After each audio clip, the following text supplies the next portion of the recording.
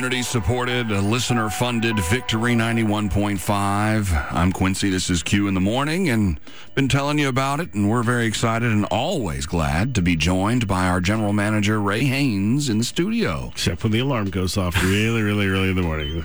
Mildly excited. Mildly. You'll get, as we get going, it'll come around. Indeed. No, I'm excited to be here with you, and as always, to spend some time with you and talk about some really exciting things.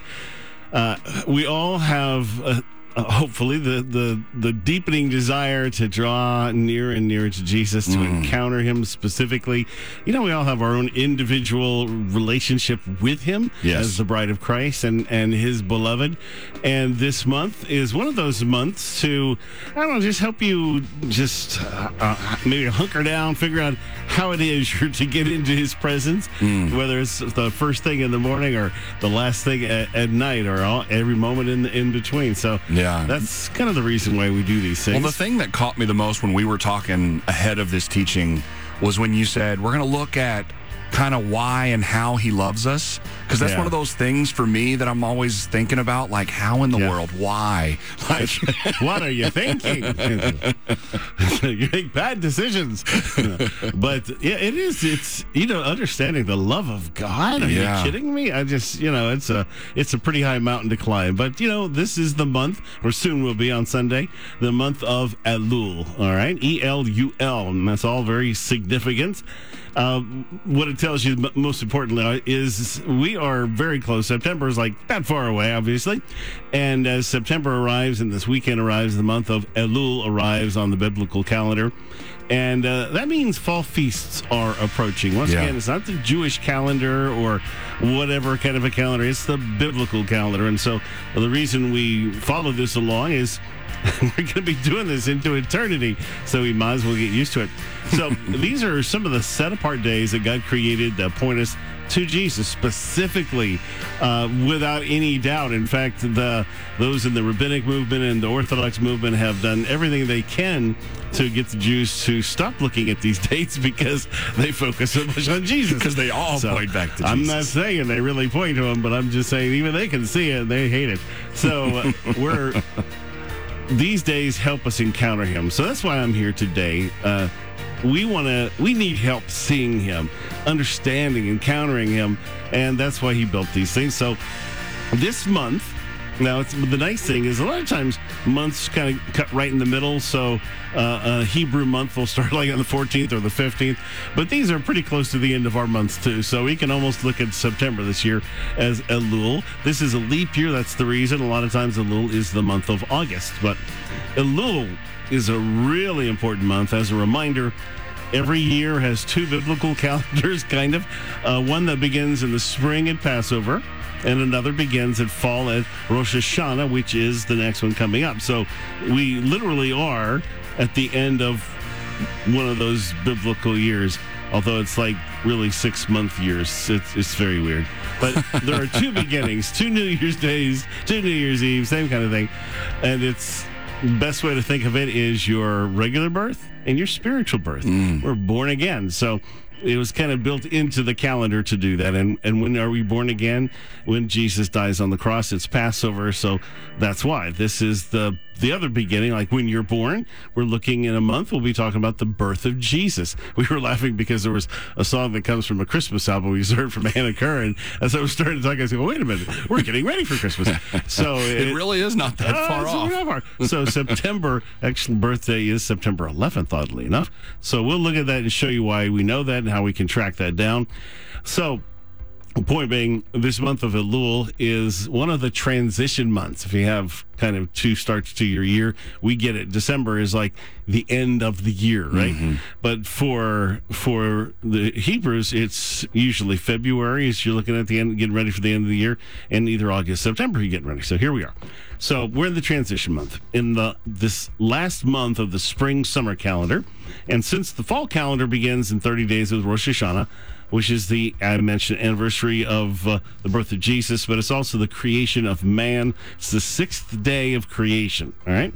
Not the first 5, but if Rosh Hashanah in 30 days, as we start the new year, the new month, the new calendar, is the 6th day, that tells you about this month of Elul, that it includes the first 5 days of creation. So those are pretty significant days. How would you like to be living without the earth, without the animals, without the green stuff, all this stuff? Be a little interesting, yeah. It is, yes. So there's a lot in Elul to talk about. So I think it's just a really fun month. But, okay, let's get to the romance. I saw somebody posted a little...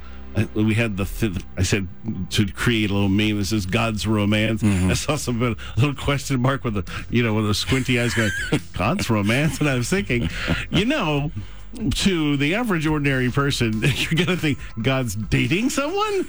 So it is a weird concept. And so, but for us as the church, I hope that that's not a weird concept. No. He calls you the bride of Christ, and we hope you get to date him some before you marry him. So here's what we're going to talk about in Elul. The roadmap for Elul is Solomon's beautiful allegory, Song of Songs.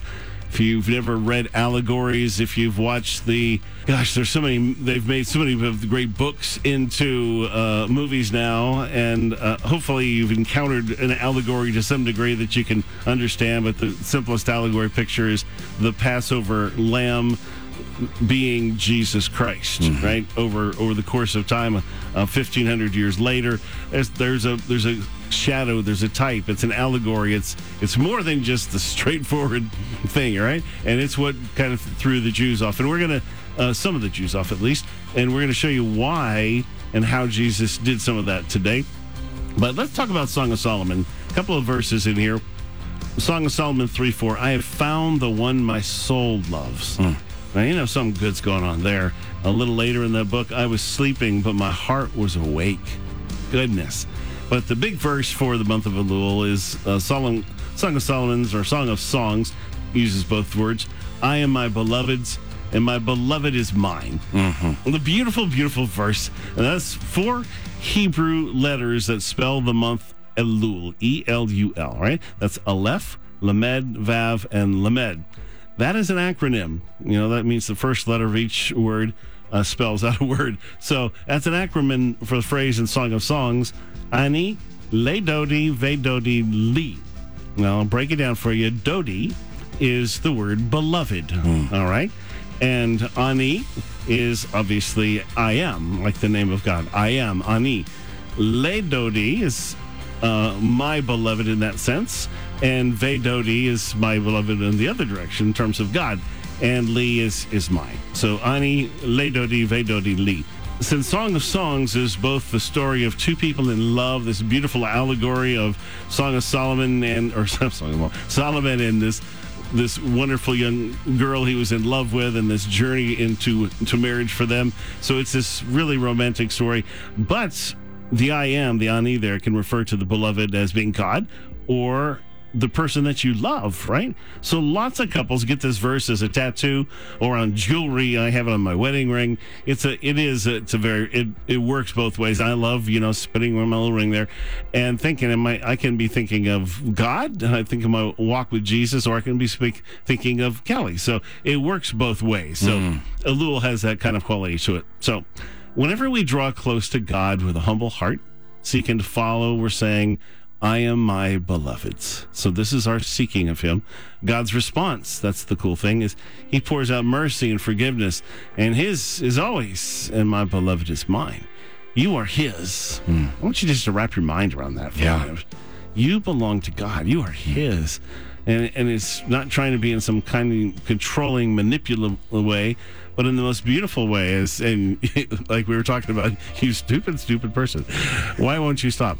The love goes beyond that. It helps you to repent. He helps you to walk right and to be restored to him. So it is kind of a cool thing. And Elul is part of this 40-day period. We're working towards Yom Kippur, or Kippur, to search out and awaken our heart for God and for others. And Elul type of love goes beyond, I am my beloved's, to my beloved is mine, all right? Which is to ask from a more mature place, how am I doing at loving God here? How am I doing? And loving this person, your wife, your whoever. How can I grow, do better, be closer? So this month is for that. It's not just for you and God, it's also relationally and with your neighbor. Checking our heart inventory there. Yes, Yeah. big time. Yeah. So God gave us the biblical calendar with its feasts, its holy days, and special days, and He's asking us to set these days apart for a good reason. Because as we properly encounter these special days, they reveal His heart to us. He wants us to discover that His romance is impossible to resist. Don't you want that? Hosea 2:16, in that day declares Jehovah, you will call me my husband.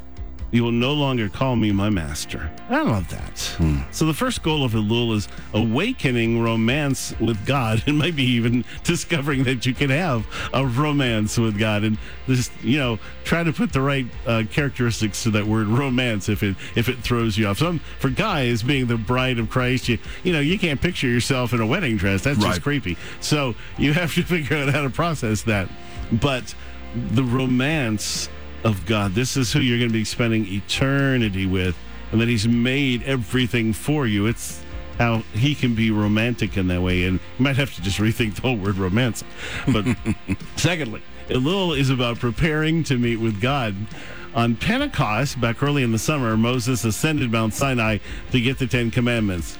And of course, we all know it did not go well. It went well for him, but not for everybody else. Moses ascended Mount Sinai for his third 40-day period in a row on the 1st of Elul.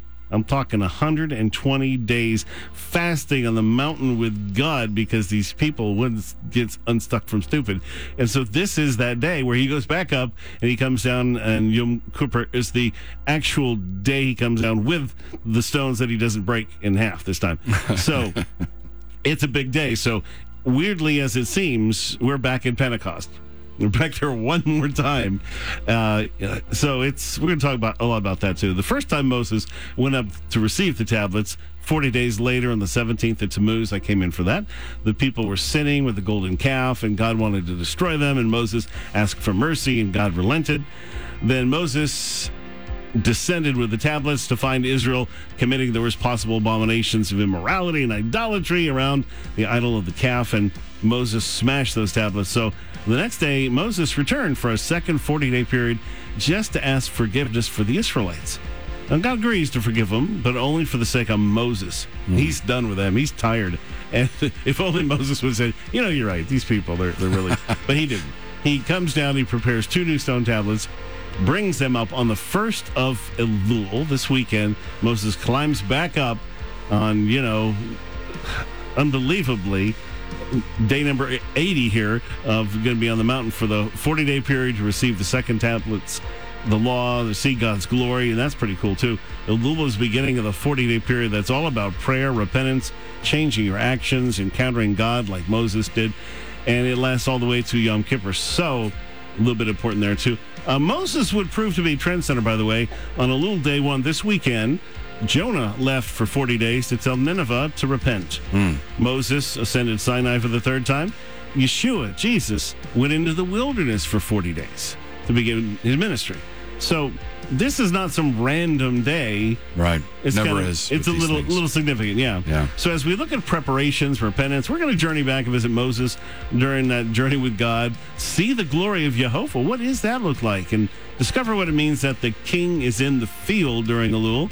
And last but not least, Elul includes those first 5 days of creation. During the last week of Elul, on day 25, we celebrate the literal beginning of creation when God said, Bereshit, let there be light. I will take a look at 2 little letters that pack a big punch, the Aleph and the Taf. And just that first word, Bereshit, that beginnings is basically what that means. During day 2, 3, 4, and 5 of creation, God's going to separate the light from the darkness, divide the waters, create the sky, create land, cause seeds to produce life, create the lights in the sky, the fish in the sea, animals that fly, and those that creep. Goodness, it's a busy time, and that's all in Elul. So we're going to journey back to day 4 later on, briefly, and discover if there is a gospel written in the stars that every night looks down at you and you ignore it. And the answer, of course, is yes. So all these activities occurred in the final week of Elul. So all of it is just preparation, because that's kind of the theme of the month, preparation. At the end of the 30 days, the month of Elul transitions to the month of Tishrei. And the new year, which begins with Rosh Hashanah, the Feast of Trumpets. That's the sixth day of creation. God creates all the land animals, most importantly, Adam and Eve. Later, it marked the birth of the second Adam, Yehoshua, Jesus. On the 10th day of Tishri, Moses, Jonah, and Jesus all returned from the 40-day journeys on the holiest day on the Jewish calendar, Yom Kippur. So, does that sound like a lot? It really is. That's a whole lot, and we're going to shake it all out and spread it all out today. That's where we're headed.